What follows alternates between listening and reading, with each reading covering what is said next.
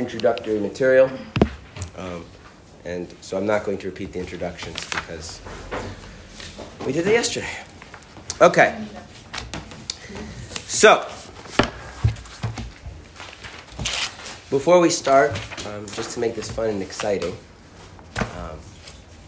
following the idea that if you have something to look forward to and anticipate, it's more interesting, we're going to take guesses for how long it's going to take us to finish the chapter.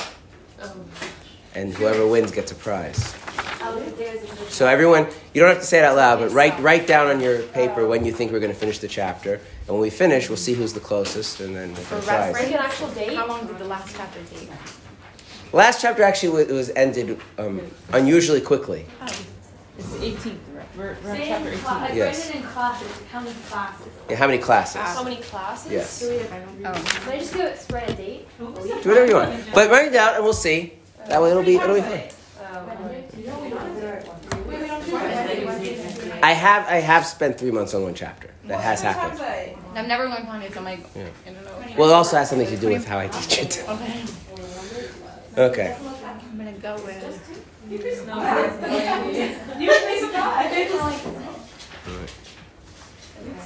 What's the last day of February this year? It ends on the 28th? I think so. It's not a leap year. Yeah. We'll just go with that. Okay. To explain more adequately and more precisely, the word very in the verse for this thing is very near to you. Okay, so the entire Tanya centered around this verse. This thing is very near to you. This thing being Judaism. And near to you, as the verse goes on to say, is in your mouth and in your heart to do it. And as we discussed yesterday, the idea that having the proper emotional relationship with God and with Judaism being something that is near, accessible within a person's ability, it is not obvious that that is the case. When we talk about behavior, we all, assuming that we're functional adults, can get ourselves to do the things that we know we ought to do, regardless of our motivations. We can get ourselves not to do the things we know we're not supposed to do. But that doesn't always mean that we are motivated for the right reason and we feel the proper way about it. Parents can get their children to eat their vegetables, more or less, but they can't necessarily get their children to like them, right? And when you become an adult, you can get yourself to eat your vegetables. That doesn't necessarily mean you get yourself to like it. Right? So that's the question. How do we make it accessible on that emotional level? And the previous idea that we said was that because a Jew has a godly soul, which has a unique capacity to comprehend the greatness of God in a way that is emotionally moving and relevant, that enables the person, if they contemplate the greatness of God properly, to generate some degree of emotional connection to Hashem, to the mitzvahs, and they can take control over that contemplation. That's what we did. That's what we spoke about.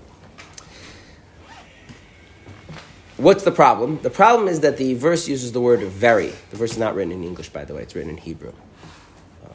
God likes Hebrew. Do you know why God likes Hebrew? I don't know. I think it's reversed. The causality is God likes Hebrew, so he used it to create. I don't know. He didn't tell me. I think it's a legitimate question to consider. What does God like about Hebrew? And if you come up with a good answer, let me know. I don't know. Just know that he does. Okay. In Hebrew, there's a word ma'od. Ma'od is translated as very. It's still used in modern Hebrew as well. So we're going to go with the English right now, very, and then we'll go back to the Hebrew ma'od, because words don't necessarily always translate perfectly, but sometimes they're adequate enough. What do you gain when you use the word very in English? Emphasis. I love you very. In English, that's weird, right? You don't say I love you very, right? You'd have to add another word there, right? What word do you say? Much. I hate you. I hate you very much, right? So we're emphasizing the love or the hate there, right? Okay. Are there other words we could do to accomplish the same thing of emphasis? I have a 3-year-old. He's very cute. My kids basically speak Hebrew with English mixed in. They think they speak English. They don't really speak English.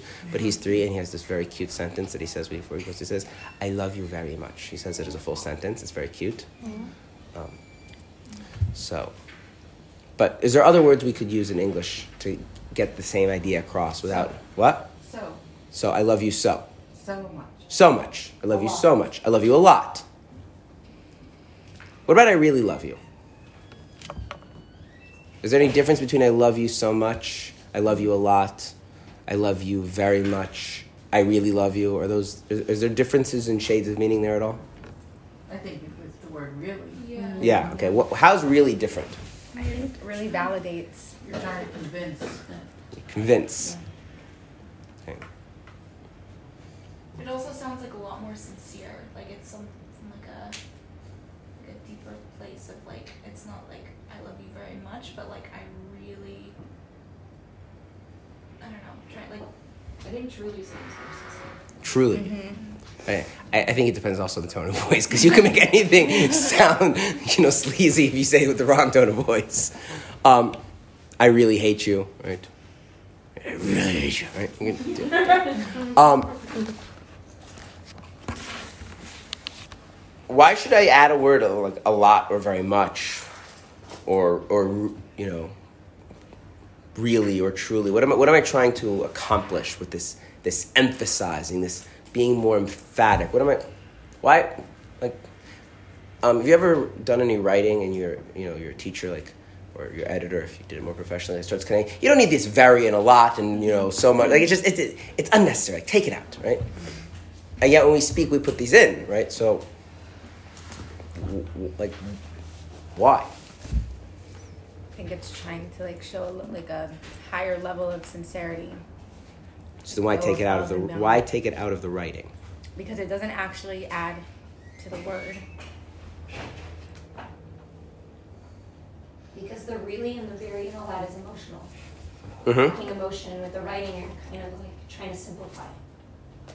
Do you agree with that? That when you're writing, you want to kind of put more work into the reader to bring it out, and so you don't want to cloud it too much. But when you're speaking, sometimes the words just conveying an emotional feel for the words, for the content. That sounds reasonable. Okay. Ma'od, when it's used in the Chumash, when it's used in the Hebrew scripture, is understood conceptually. In other words, you can't edit out the word. If you edit out the word, you change the meaning of the sentence. Should I prove it to you? There's a verse in the Shema, I'll say it in Hebrew, then I'll translate it, okay? V'ahavtas Hashem Elokecha, you shall love Hashem your God, b'chol levavcha, with all your heart, b'chol nafshcha, with all your soul, u'b'chol meidecha, and with all of your ma'od. That's a whole clause. With all of your very much.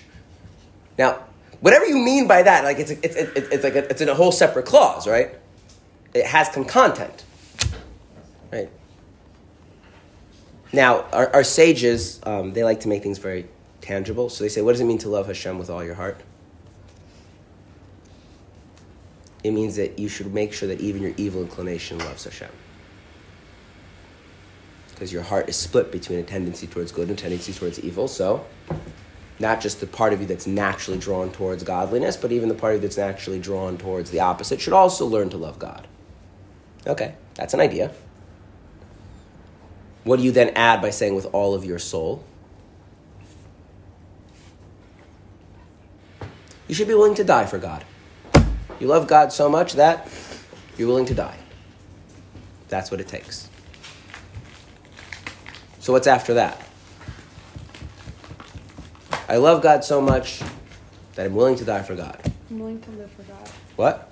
I'm willing to? Live for God. So they don't say it that way, but that is basically what they mean. Okay? They give two interpretations. One interpretation is that your love for God is unchanging regardless of how poorly God treats you. Right? It's one thing to die for God, an act of martyrdom out of deep love for your Creator. It's an entire another thing to feel like God is treating you poorly, and it even feels undeserved, and not to let that diminish your love, right? That's a very different type of love, right? And the other is to spend your money on God, because there's something profound and dramatic about giving up your life. It's something that's in a certain sense much more difficult to kind of live daily and spend money on something, where it's time and it's resources, right? So, b'chol maidecha, with all of your very, has a very specific meaning. And the way the sages understand that, it means to take your love of God beyond all limits. What are the limits?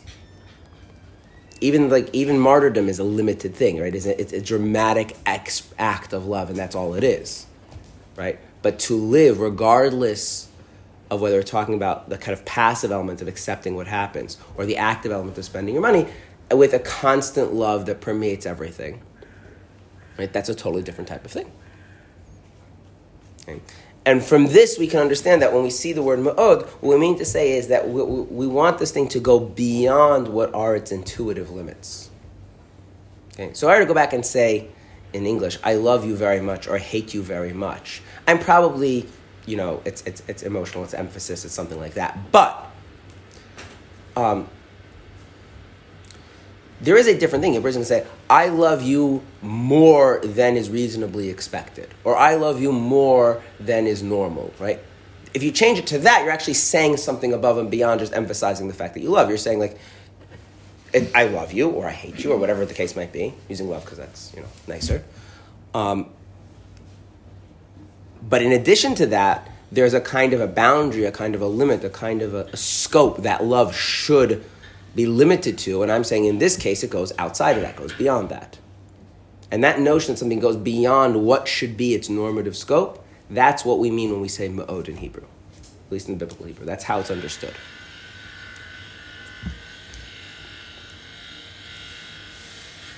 So now, we have a problem. Because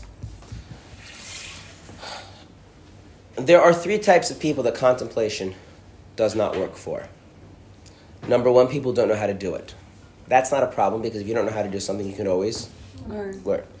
People who, as we learned previously, are punished for people who are punished for stepping outside the relationship in a kind of consistent manner. When Hashem says, if you're not interested in having a real relationship with me, then I'm not going to let you have a relationship back the other way. It's not something that you get with convenience. We discussed in that last chapter. And the Alter Rebbe is very clear that the Torah doesn't address people who step outside the relationship. So we're not talking about such people. What was the first one? Someone who doesn't know how to contemplate. But if you don't know how to do something, you could always learn, right? So that's not really an issue.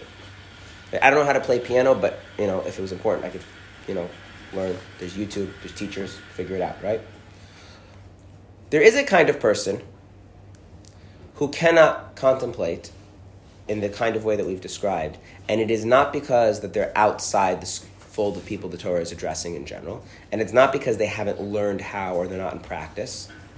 It's because there's an actual genuine limitation that makes them unable to contemplate.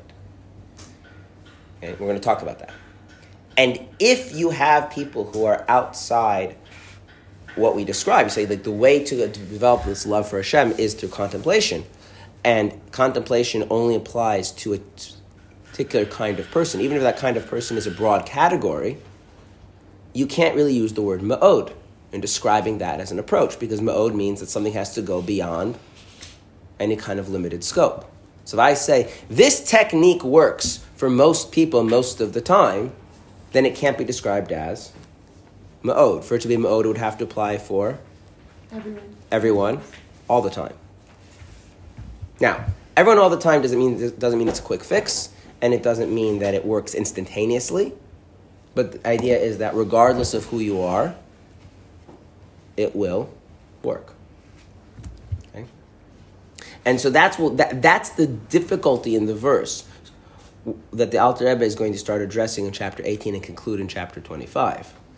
How do we have an approach to developing the right feelings and attitudes and motivations towards Hashem and mitzvahs that is something that will work for all people, not only for most people most of the time?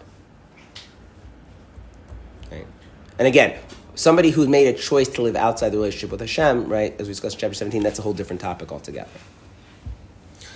It should be recognized with certainty that even the person whose understanding the knowledge of God is limited and who has no heart to comprehend the greatness of the Ein Sof, which is just synonym for God, blessed is he, to produce therefrom awe and love of God, even his mind and understanding alone. However, it is very near thing for him to observe and practice all the commandments of the Torah and the study of Torah which counterbalances them all in his mouth and in his heart from the depths of his heart in true sincerity with love and fear.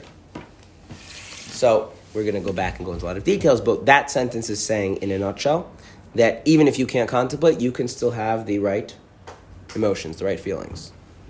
So it needs to be a totally different approach. Okay? And that's, again, based on the fact that the Torah uses this word ma'od, right? Ma'od is not referring to the contemplation. No, ma'od is referring to the closeness, the accessibility. This is accessible, and what kind? An accessibility which goes beyond any limitations that you might think.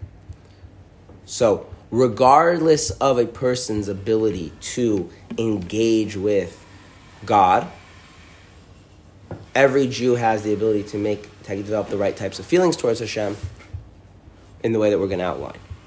Okay? So this is not adding emphasis, right, or trying to be more convincing or putting an emotional flavor to it. This is actually changing the concept of what the verse is saying. Okay? Now,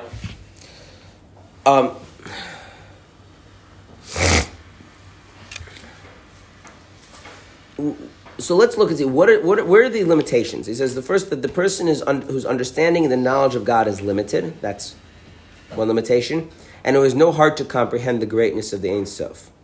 That's limitation number 2. Right? So there's a limitation. We'll call it an intellectual limitation and an emotional limitation. So let's try and understand what these limitations are. Okay. So first off, when we say that a person who's understanding the knowledge of God is limited, if that is merely a problem that you don't know enough, then what would the solution to that be?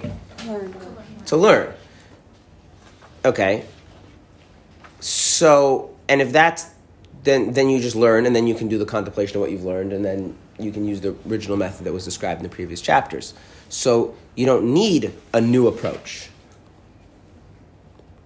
So then when he says that this person is,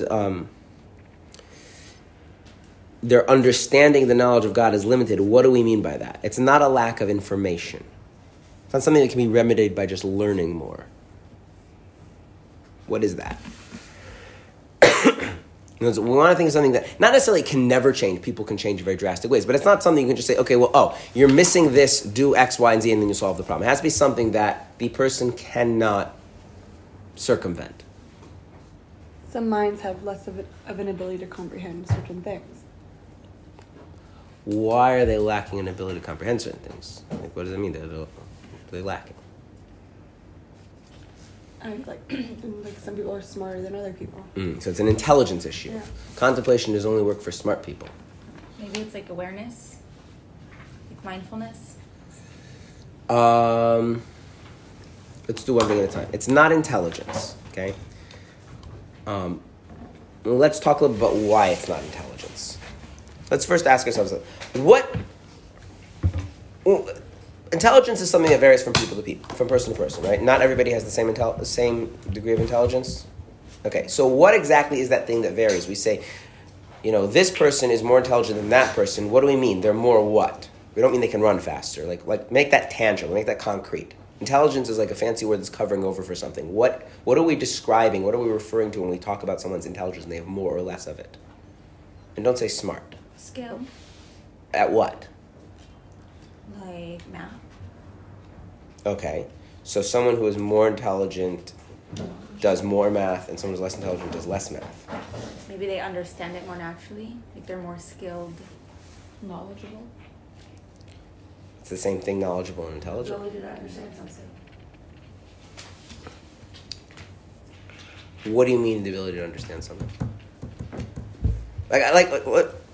Pretend we're all going to school for cognitive psychology, and you now have to write a paper about what intelligence is. What is intelligence? What are you talking about? What do you mean to understand something? What happened? What changed? The ability to analyze? Give me a concrete example. Concrete example of a use of intelligence. Well, there's different kinds of intelligence. Okay, that's already something, right? We can break it apart. So we'll start with one kind. What would be one example? Emotional intelligence. But I want concrete. I want something like a very specific example. This is an example of a person Physics? using intelligence. They do, like for instance, an example of walking is like if I take my legs and I put one in front of the other, and I get myself from my body from one place to another place, right? Or if an example of playing piano is I move my fingers, right, and I make sounds that actually sound melodical, right? Like what am I doing when I'm actually using intelligence? Whether we're talking emotional intelligence, mathematical intelligence, I don't care. What am I doing? You're being able to take something you understand and apply it somewhere else. Use it to like construct. Yeah, but then You intelligence use isn't it very somewhere close to else. everyone. What? Intelligence isn't very close to everyone. I know, we're going to get to that in a second. I just want, like, what you're saying is, not everyone hasn't, the question is, what do we mean here when we say that not everyone has this understanding? And I said it can't be information, that doesn't make any sense, so a suggestion was intelligence. So I'm going to make sure we understand what do we mean when we're talking about intelligence.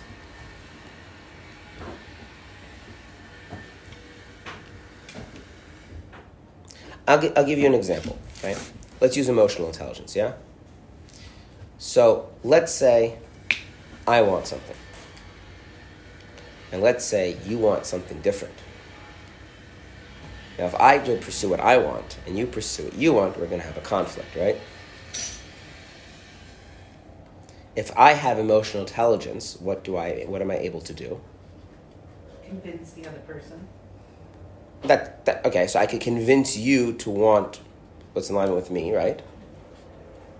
Okay. Or what else could I do if I have emotional intelligence? I could convince myself also to want what you want, right? I could realize like that maybe is the more effective thing. I could also figure out a way that even though what we want on one level is in conflict, the deeper wants driving those wants are not really in conflict, right? So I am figuring out a way to take these two things which are in conflict and actually bring them into harmony, right? But I'm doing it on the plane of, human emotion, social interaction, right? And not necessarily with a lot of, conscious awareness of what I'm doing. Maybe yes, maybe no, right? Now let's talk about math. What are you doing in math? So, those little kids they sometimes ask annoying questions. It's like, what's 1 + 1? 2. What's 1 + 2? 3. And then they keep asking, why is that annoying? Because once you know something, it's like this is like the basic. Like this. Right. If you have mathematical intelligence, what you realize is 1 + 1 equaling 2, and 17 minus 5 equaling 12 is really the same thing.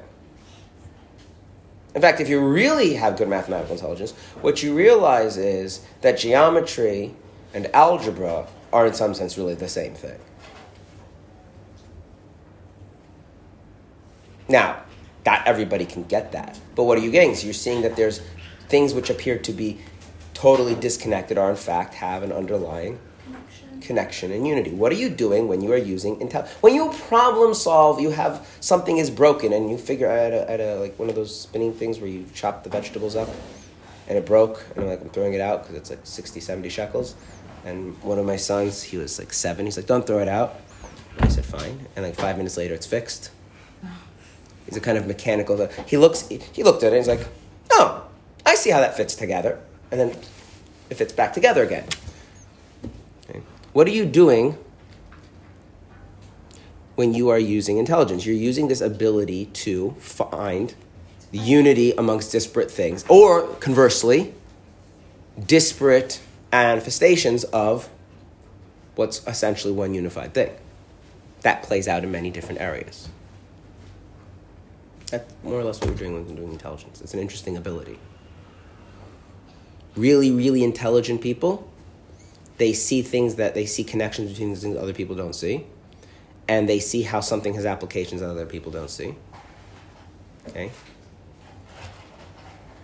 Now,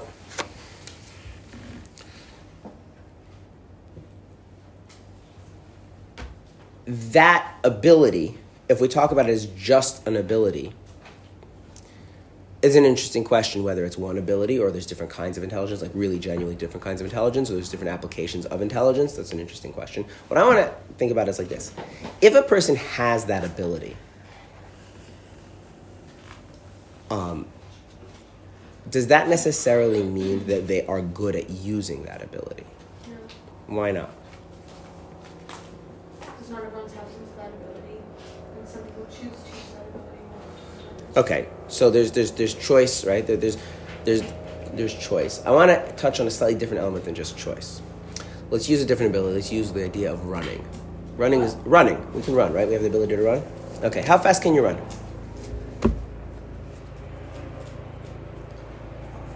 What? 16 miles? 16 miles an hour. Okay, fine.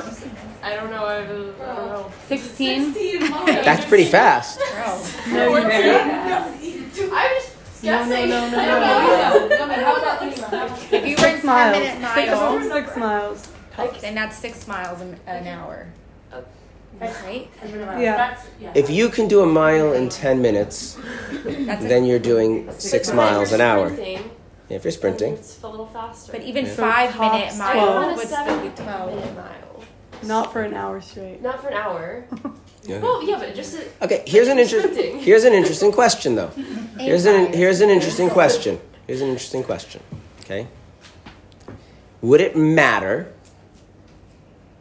the context? In other words, if you were running for the sake of running, would it change if you did that versus you were running because someone was trying to kill you? Maybe you do 16. Not even. Right? There would be a difference there? Right? So we see something about this ability to run that it kind of has two operating levels. There's kind of like your generic ability to run, and then there's where you have a need to run that you are deeply connected to. Right? And then the running ability operates on a whole different level, right? Yeah. One could make the argument, I'm not saying that necessarily this is true, but one could make the argument that professional athletes are people who somehow have managed to have that running for your life relationship with running just in relationship to running without having any kind of external thing to it. Does that make sense? In other words, like, I could run, you can run, we can all run however fast we can run, right? And if we're just running because we see value in running, then there's going to kind of be a limit to how far we can go. But if we're running for our life, we probably can run a lot faster or with more endurance, depending on what the situation is, right? And, a person could have a totally different relationship with running, such that their running, even in the context of competitive running, is with the same level. Like, they could not run faster if they had to save their life. In fact, we know this because there is an upper limit to how fast somebody can run. Because when you run, you put force down. And when you put force down on something, it put stress on it, and if you put too much stress, what happens? Can break. That's right. And the world record sprinters now are putting this amount of pressure, which is basically just under the threshold of human bone breaking. So if they were to run any faster, they would shatter their bones. You can get a fraction of a second here or there, but that's basically where the running is now. So you can't really run faster than that. Again, fractions of seconds, that's what we're dealing with. We're not, no one's going to shave it down by 30 seconds. That's not happening. At least in the male sprinting. So, you can't do it faster than that. But most people can't get that kind of relationship with running, right? And some people do. And if you have that coupled with, your actual objective abilities very high, then you get to be these world-class runners.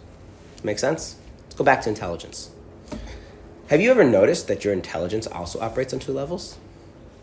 There's when you are personally deeply invested in something being relevant to you, operates on one level, and when you're using your intelligence because, you have to use your intelligence because, that's, schoolwork, whatever it is.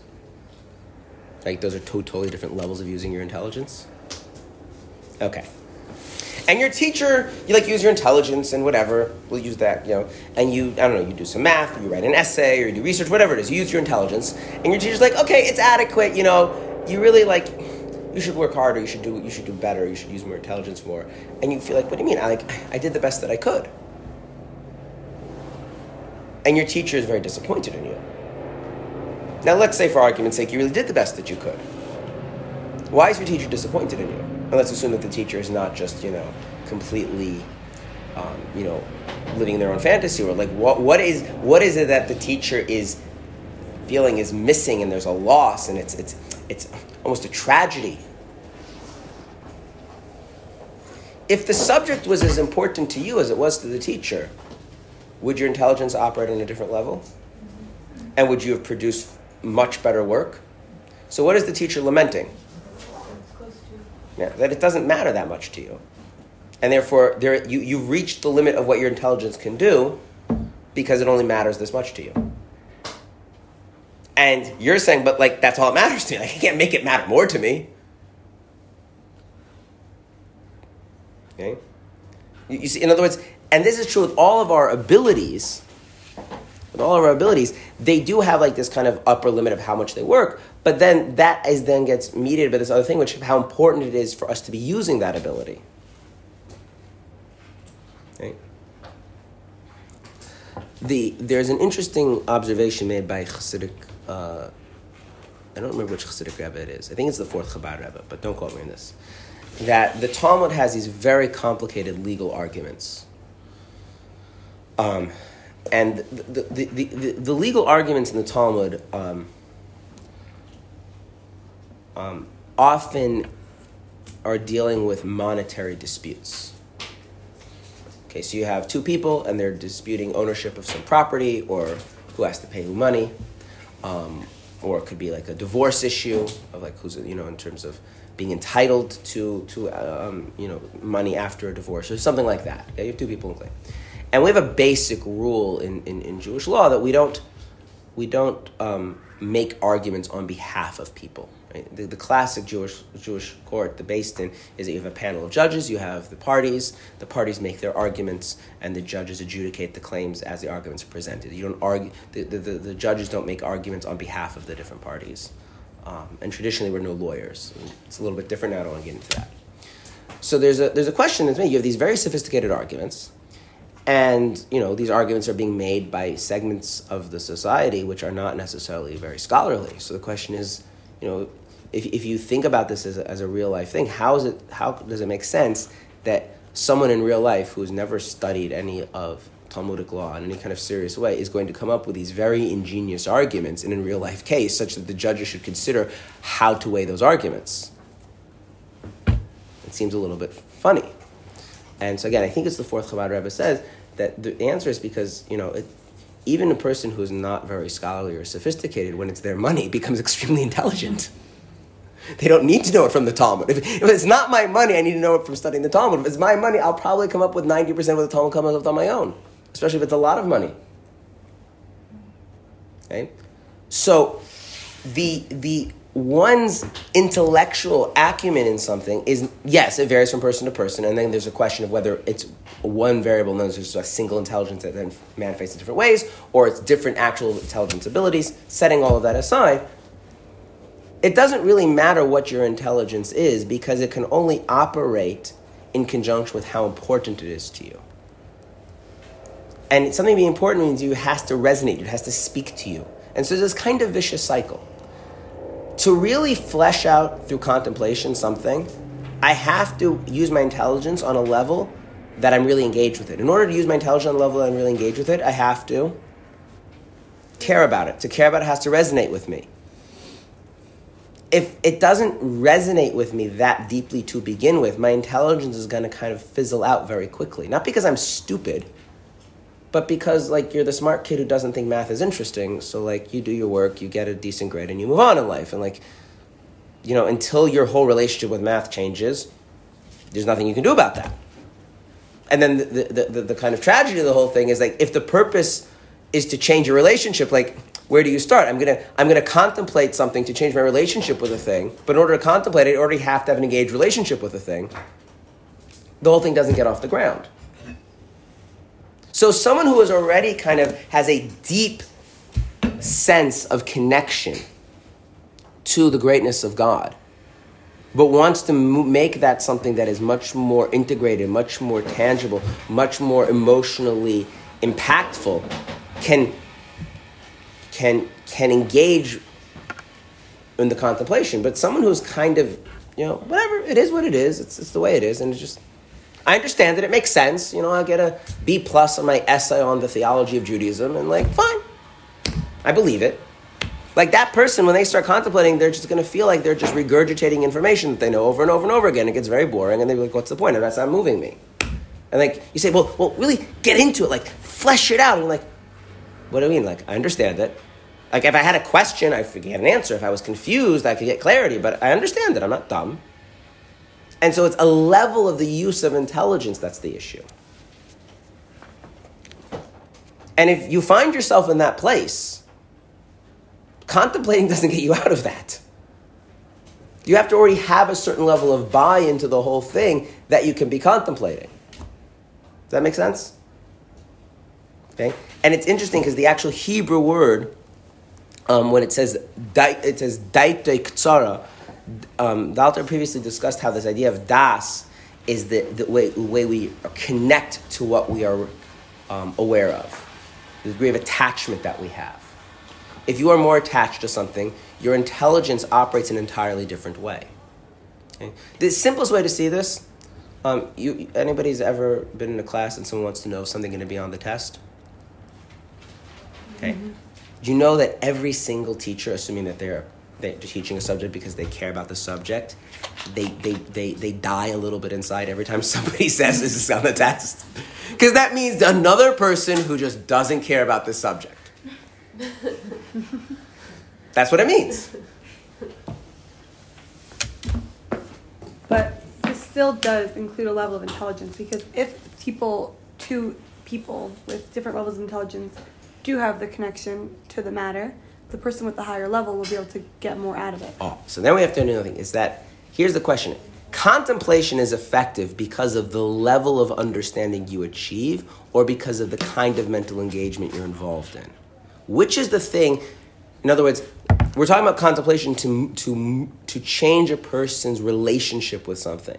So is the more effective contemplator the one that has greater understanding and knowledge, more nuanced and sophisticated explanations, or the one whose mental act of contemplation was a much more engaging one? Which one is going to actually produce the effect of changing the person's relationship? It's the second one, which means like this: two people, one is objectively more intelligent than the other. Let's even make it not objectively more intelligent, ridiculously more intelligent than the other. But the second person has a sense that this really matters. This is significant, this notion of the greatness of God. And when they start thinking about the greatness of the mind, their mind turns on and their mind is racing. And to them, it's the whole, they're in it. Even though the other person's that's that's a footnote over here. It's not a big deal. That's just one little technical thing. But the other person, with all of their knowledge and all of their sophistication and all of their articulateness, is dull and passive in the way they're making sense of it. And therefore, it has zero effect on their relationship. And so it's very important to understand here is it is a feature of intelligence, but it is not how smart you are that he's talking about. Somebody who's, in other words, you have these two modes of your intelligence. There's this kind of, I'm using my intelligence because I have to use my intelligence and I figured it out and that's enough. And then I can kind of file it away, use of intelligence. And then there's the use of my intelligence because this thing really matters to me. The second use of intelligence is the thing that makes contemplation effective for changing how we relate to God. And the degree of sophistication and information and understanding is actually completely irrelevant to that. It just needs to be sophisticated enough that you're engaged with it, that's engaging to you.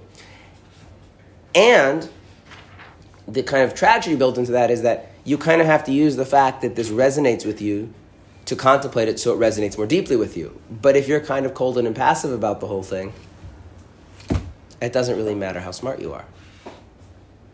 It matters how your intelligence plays a role in the contemplation that has to do with your connection. Okay? And you can see this all the time, right? There's a way that people are disconnected from what they understand, and there's a way in which people are deeply connected to what they understand. And when a person's deeply connected to what they understand, even a very short, brief contemplation can be profoundly impactful. When a person's disconnected, you can spend hours and hours of thinking about it, and all you did was come up with a PhD thesis, but that doesn't necessarily mean that you've changed your way you feel about the significance of this thing in your life. And so that's that first limitation. The first limitation is that it's kind of like being a capitalist.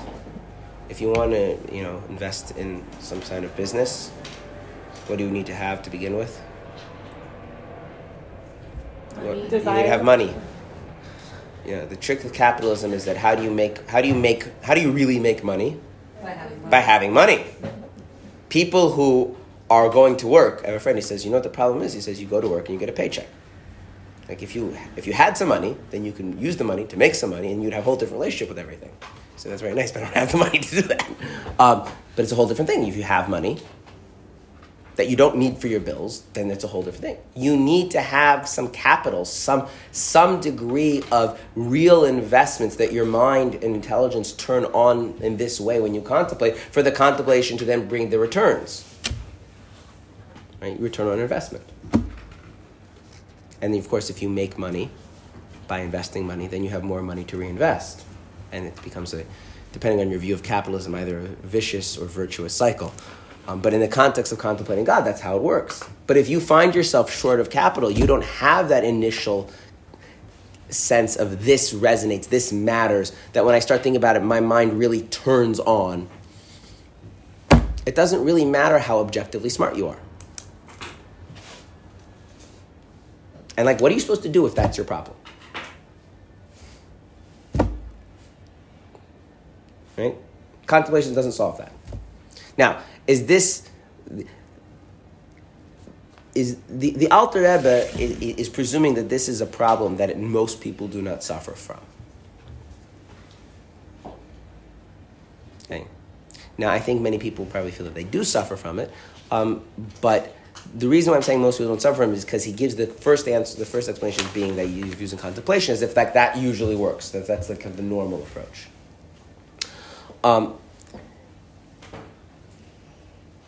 The thing that I would say is that many times we feel that we can't do something because we haven't actually tried, or because we have gone about it the wrong way. Most people feel that they can't play a musical instrument, even if they tried to play a musical instrument the first time, because the first time you try to play a musical instrument, what happens? It sounds horrible, right? And after 1 minute of practice, it's not like all of a sudden it's smooth or it sounds amazingly better, right?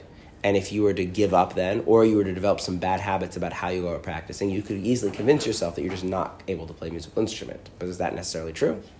Probably not. I venture to say most people, if they had the right guidance and they practiced properly, they would eventually get to a place where they could passively play at least some of the simpler instruments. And that's probably true with contemplation as well. That most people, most of the time, if it was something that they were willing to learn how to do and take the baby steps, they would get to the place where they would see that really, they do have that level of care and investment. They just need to know how to tap into it and use it and whatever. But nonetheless, it's still not true of everybody all the time. Okay? And so we need a different approach that's going to bypass that issue. Okay, the second limitation is they don't have a heart to comprehend the greatness of God. Now, we generally don't think of our hearts as doing a lot of comprehending, right? So what do you think that means?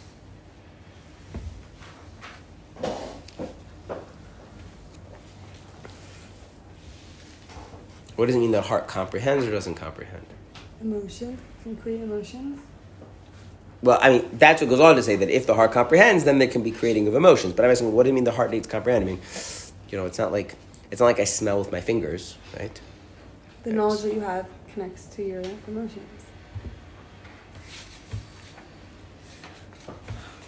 But why are we describing the heart as doing the comprehending? I would think in that way, my head is doing the comprehending, and then my heart is reacting, is feeling something in reaction to the comprehension. Right? Why am I describing the heart as doing the thing that's comprehending?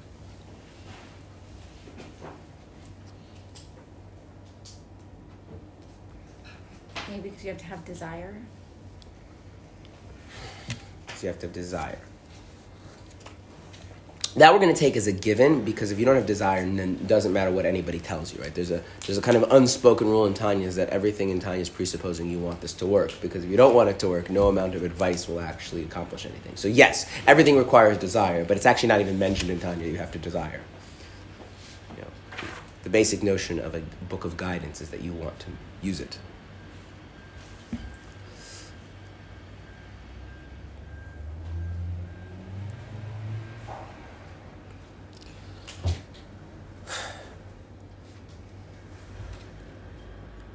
What's easier to understand?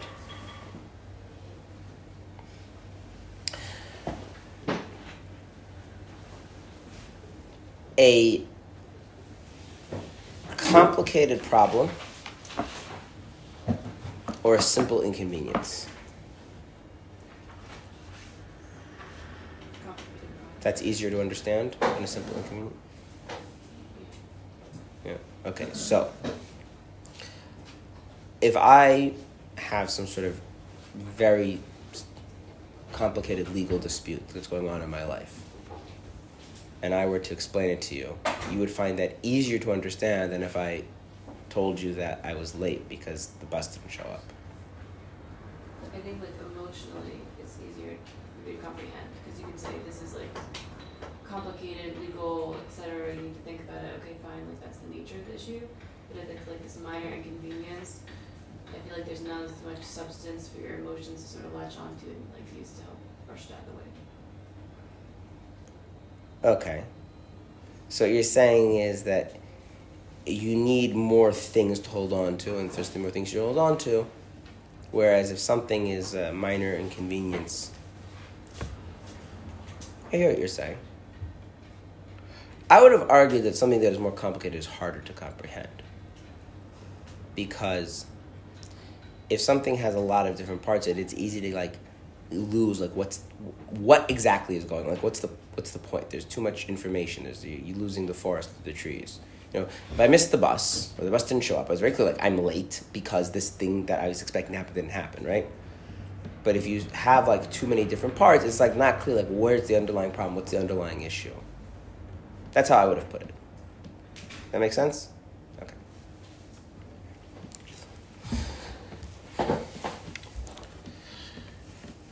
What's a bigger problem? A legal issue or missing the bus? What? Which one? I think it's a legal issue. It depends whose legal issue and who's missing the bus. If I miss the bus and it's your legal issue, well then to me missing the bus is a bigger problem. Okay. There's comprehending in the sense that you can take all different parts of it and figure out like what's going on. Like what is this really thing going on? And then there's comprehending in the sense of getting a sense of the significance of that. Okay? In other words, sometimes you go to a person and like you have this complicated problem in your life and you go to them and you speak to them and they say, well, okay, it just basically sounds like this boils down to, you know, you should probably just, you know, tell your mother that you really don't want to go on vacation with her, and like that's basically what the issue is. And like so they've sorted through all of that complication and they comprehended pretty clearly what the issue is, right? And you're like, you don't get it though. Like I can't tell my mother that. It's like, well, why not? Because I can't. So there's something they're not comprehending, right? So in one sense, they like comprehended, like you may not have even known that was like the problem, right? So they comprehended it in one sense and they didn't get it in the other sense, right? So what are these two kind of senses of comprehension? One kind of sense of comprehension is that kind of more intelligence thing, to like figure out what's that linchpin, what's that one thing that holds everything together.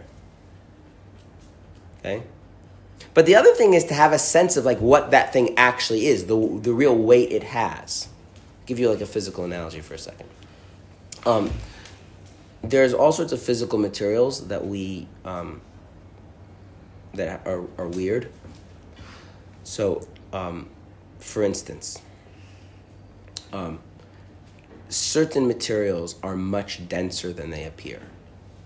Certain kinds of metals.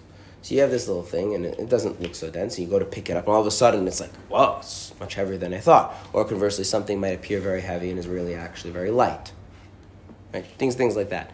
And so it's like you had an assessment of it, but you had no sense of its actual, in this place I mean this quite literally, no sense of its weight. And then when you come to interact with it, you completely misjudge, and you use too much or too little force, and it doesn't move, or it moves way too quickly. That make sense? Okay. So there's this sense of comprehending the weight that something has, the significance that something has. And that's kind of that's something that's not so much of an intellectual thing, but is something that we understand as the emotions are doing. Okay? So for instance, some people, if you tell them that you missed the bus and you were late for work, they comprehend how difficult that is, how serious that is in your life. Like they get it, and you can see in their tone of voice, in their body language, like it resonated. They got it. And the other person, like, they perfectly understand exactly what happens, and but whatever.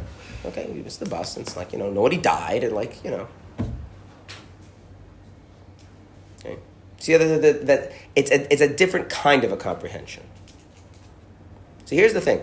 What happens if my mind is on and it's racing and I'm engaged, but my heart doesn't have that comprehending thing going on? Then I'm going to have this very, very wonderful experience of contemplating. It's not going to feel dry. It's not going to feel boring. It's going to feel very exciting. But at the end of the day, I'm going to walk out of that experience changed in my relationship with anything? No.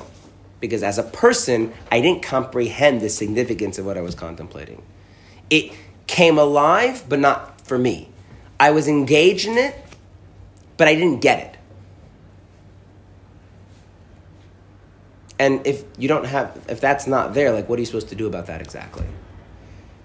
That's also an interesting question, right?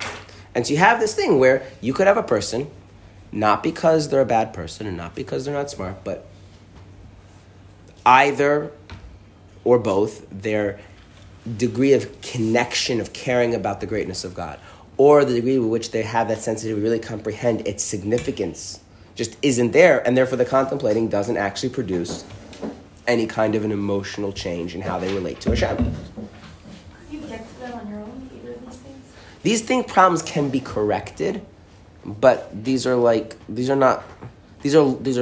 easy things to correct. I feel like the first one might be easier than the second. Probably. But they're not easy things to correct. They're really not easy things to correct. And you also have to understand is it, because sometimes you for instance, and maybe that I have the ability to comprehend, but I'm distracted. So for instance, this is a common problem if you're a parent. You definitely have the heart to comprehend the problems in your child's life. Your child comes and says this, this thing in school happened. You definitely, you have that capacity. It's not there. But if you're pressed for time and you're distracted because of work, right, or other things are going on, it's not that you're lacking that ability, but rather that ability is being suppressed, it's being blocked, it's being clogged out, right? So sometimes a person might suffer, not be able to contemplate, not because these things are lacking, but because there's other stuff clogging up the system, and that actually is discussed later on in Tanya, in chapter 29, that sometimes a person, these things, there are things that block the system. But, it's like if my kid comes and tells me that they're getting picked on in school, I don't just comprehend that intellectually, I comprehend what that means in his life.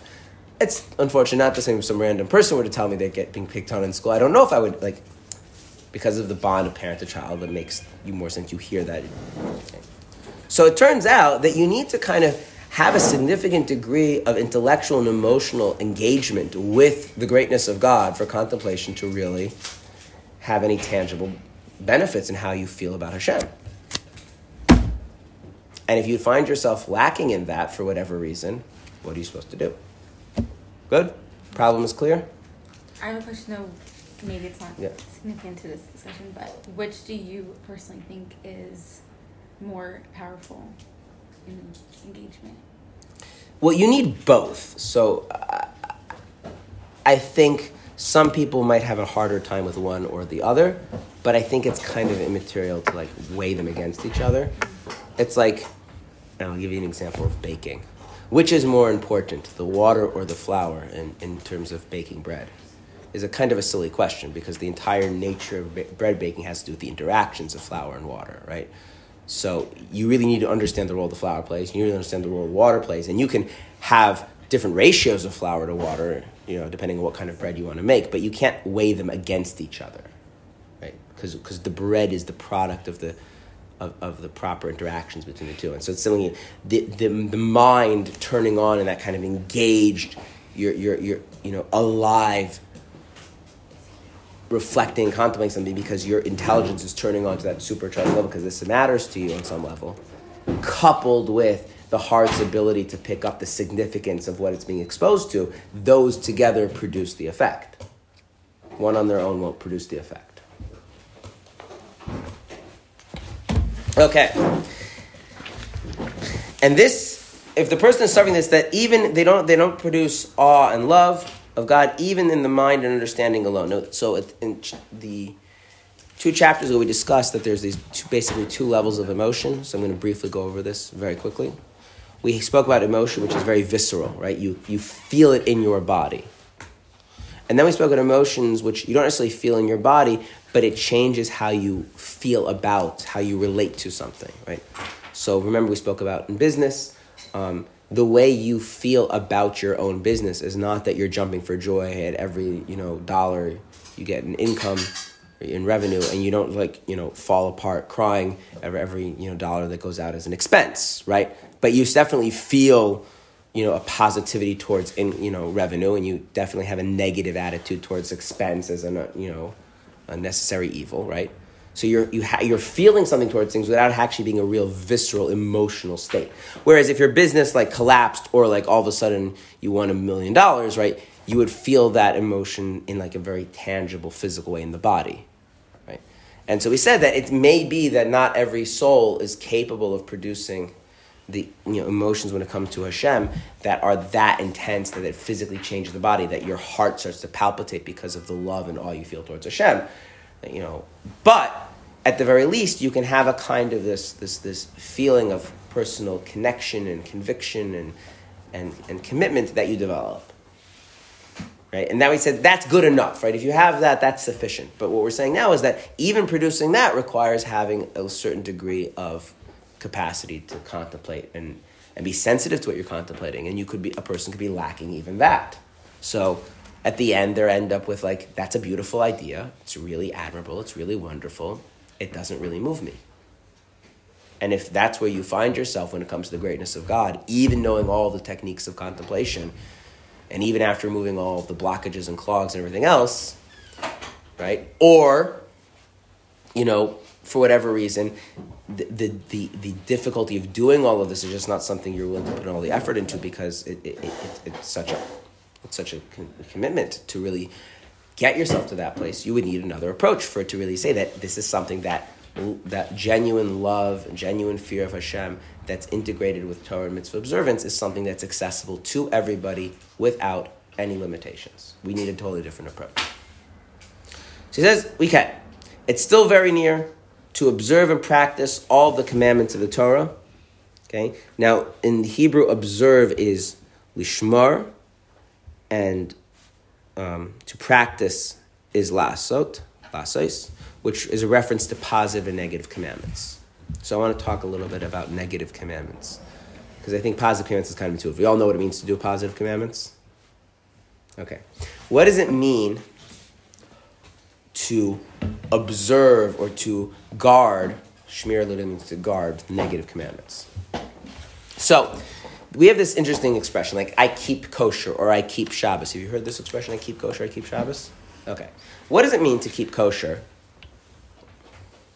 I eat kosher. What? I eat kosher. Most people eat kosher. You mean you only eat kosher? Oh, yeah. Okay, it's important, right? There's a lot of kosher food in the world. It's hard to find a person who's never eaten something kosher. No raw fruits and vegetables from outside of Israel. It's a pretty restrictive diet if you want to make sure that what you're eating is for sure not kosher. See, you only eat kosher. So I have noticed something growing up in Israel amongst, the religious, and this is true even, maybe even especially where I live, which is a Haredi, ultra-Orthodox area. A lot of people don't really, especially kids, they don't grow up with a sense of keeping kosher. Yeah. Yeah. My kids don't really, a little bit for reasons I'll get into in a second, but they don't really have a sense of keeping kosher. Okay, do you think it's good or bad? I don't know, actually. I don't know, but it's an interesting fact. They have no sense of keeping kosher. You know why? Almost everything's Because there's no choice. There's no, I remember growing up, and, there's this thing you want, but it's not kosher. And so you have to check before you eat things. Now, my kids have that because I don't eat everything that's in the grocery store because I have, I'm a little bit, crazy about the kosher standards in the house. But they relate to it much more as, our family's level of observance rather than, it's not kosher. Okay? I remember being a little kid and, there's things in the grocery store that are, you cannot eat. They're not food. They might look like food, but they are not food. And you must be careful that you did not somehow, God forbid, enter your mouth. It's a very different... You know what it's like? What is it like to actually be Shomer Shabbos? I would say most people that are religious... when they grow up as little children, don't really have a sense of what it's like to be Shomer Shabbos. Most people have started to have a sense of being Shomer Shabbos as they start hitting more into teenage years. You know why? Because all of a sudden you start to feel like you would like to do things which you're not allowed to do on Shabbos, and who's the one supposed to make sure that you don't do those things? You. That's a whole different thing, right? See what I'm saying? This notion that there is a line I would like to cross, or there's a line I might be tempted to cross, or there is a line that is easy to cross, and I have to make sure that that line doesn't get crossed. Right? That is a very active thing you have to have as part of your life. Okay?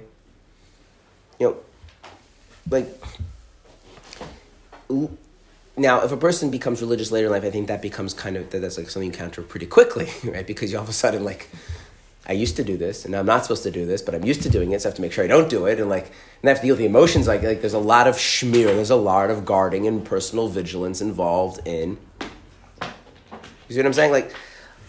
I look at my kids growing up, and so my 3-year-old has a clear concept on Shabbos. On Shabbos, there's certain things we do, and there's certain things we don't do. But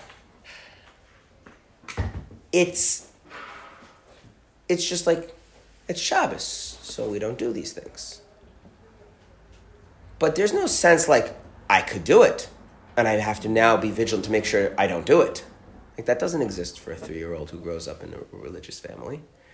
But it's, as they start becoming, So, Shmiras HaMitzvahs, right? In that sense that there's a shmir, I want you to think of it as an active thing. Very often think of negative mitzvahs as simply you didn't do something. I didn't eat the non-kosher food. Right? I didn't drive on Shabbos. But that's not what it means. That's not what shmira means. Shmira means I am making sure that I don't drive on Shabbos. I am making sure that I don't eat non-kosher food. Okay? So a funny thing happened. I was a lot of places in Israel have what's called an Eruv, which allows carrying. Eruvs have different quality levels because of different halachic considerations. Where I live, the Eruv is a very high standard. It's not the highest there is, but it's a high standard, and I use it. But I generally don't use the Eruvs in most places because I'm a bit of a religious zealot. Okay, so I grew up outside of Israel, and I'm used to that on Shabbos. One of the things that you do before Shabbos is you check your pockets. And I'm also used to the idea that if you're not allowed to carry, you don't put anything in your pocket on Shabbos. It's a pretty normal thing. But my kids are not. And so I was walking with my son, and we're walking in a place where he didn't want to use the Eruv because it wasn't so, It was, as they say in Hebrew, kacha kacha, so. Anyway, we're walking, and all of a sudden he realizes that he has a siddur in his pocket. And it just never occurred to him to check his pockets before he left, because it's not even a thing. He grows up in a place like everyone carries. Okay? So right now I'm just talking about kind of things we habituate to or being tempted to, just to get a sense that shmira is an active thing. So even it's not just you're not just not doing something. You're not doing something. You're really actively not doing it. But it actually goes more than that, because here's the thing. If you were going to make a business deal that involved a lot of money,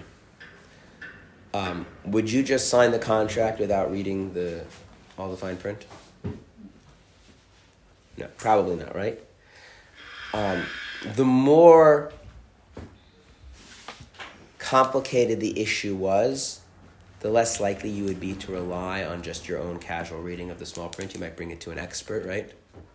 Might even actually pay an expert rather than just ask a favor, right? Why? Why would you do all of that? To be extra careful. To be extra careful. So if I'm really engaged in something called shmiras hamitzvahs, right?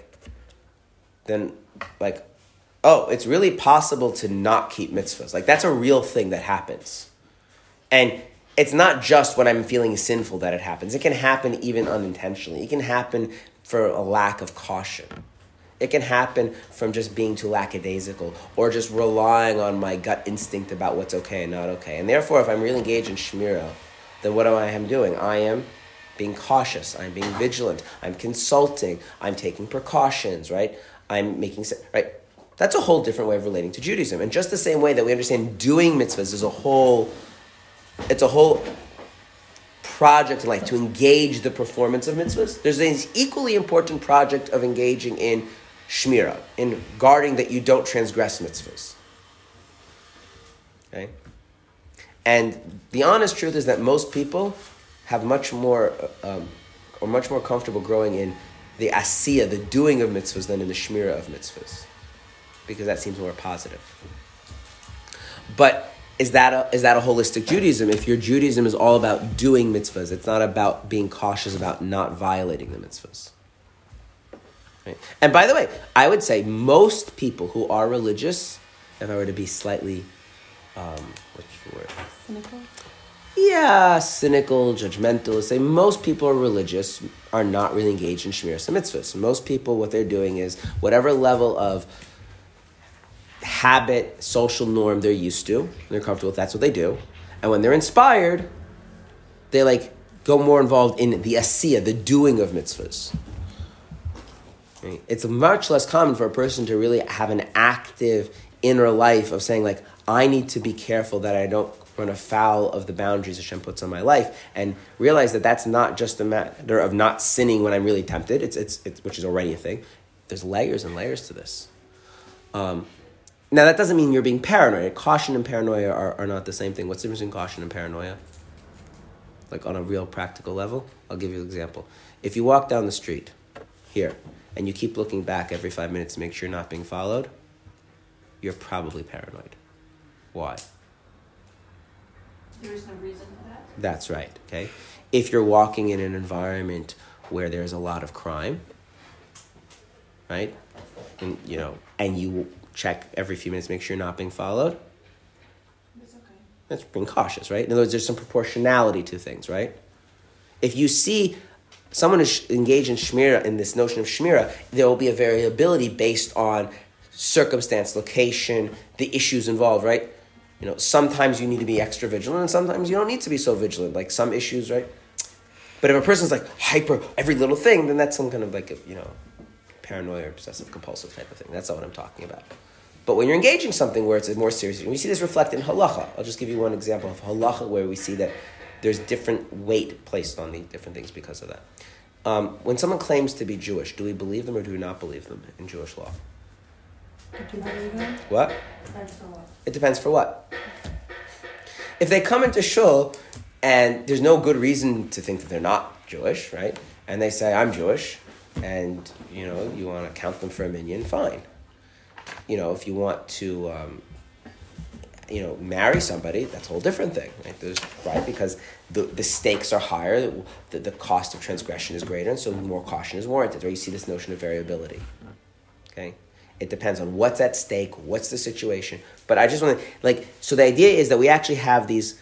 We have these emotional things, this love of Hashem, this fear of Hashem, right? That's one thing. And then we have actually this active engagement with Judaism, which is not just the doing and the growing and doing more, but a sensitivity to this caution of guarding against transgression. Not just intentional transgression, but even unintentional transgression. And taking that seriously. First for yourself and then for your those around you, right? You want to create a family and a society. There are also that's part of it, right? And he's saying you can have this in the fullest sense, right? The love of Hashem, the fear of Hashem, the guarding of the Judaism, the proactive doing of the mitzvahs, in a full, rich sense, with zero contemplation of the greatness of God. That's the argument that's going to be here. There's a way to do this with zero contemplating the greatness of God. Does that mean it's going to be easy? No. That's where we're going to go. Tomorrow we have questions and answers. You sound so enthusiastic. Okay. Maybe we should do something different. Maybe we could have questions and questions. You ask questions and I'll respond like a rabbi with more questions. Okay. Reminder for everybody who's been here before and new information for people who are new. Questions and answers are on any topic you want, as long as it's related to Judaism. Controversial topics are encouraged. If I don't know, I will tell you that I don't know. And I will not give you concrete halachic rulings about nuanced halachic issues. But I will explain to you some of the issues involved. Thank you. Thank you. And if you don't have questions, We'll sit there in silence. we will sit in awkward silence. Very good. Are we meeting at 5:45? We are. Do you guys still have your copies? Can you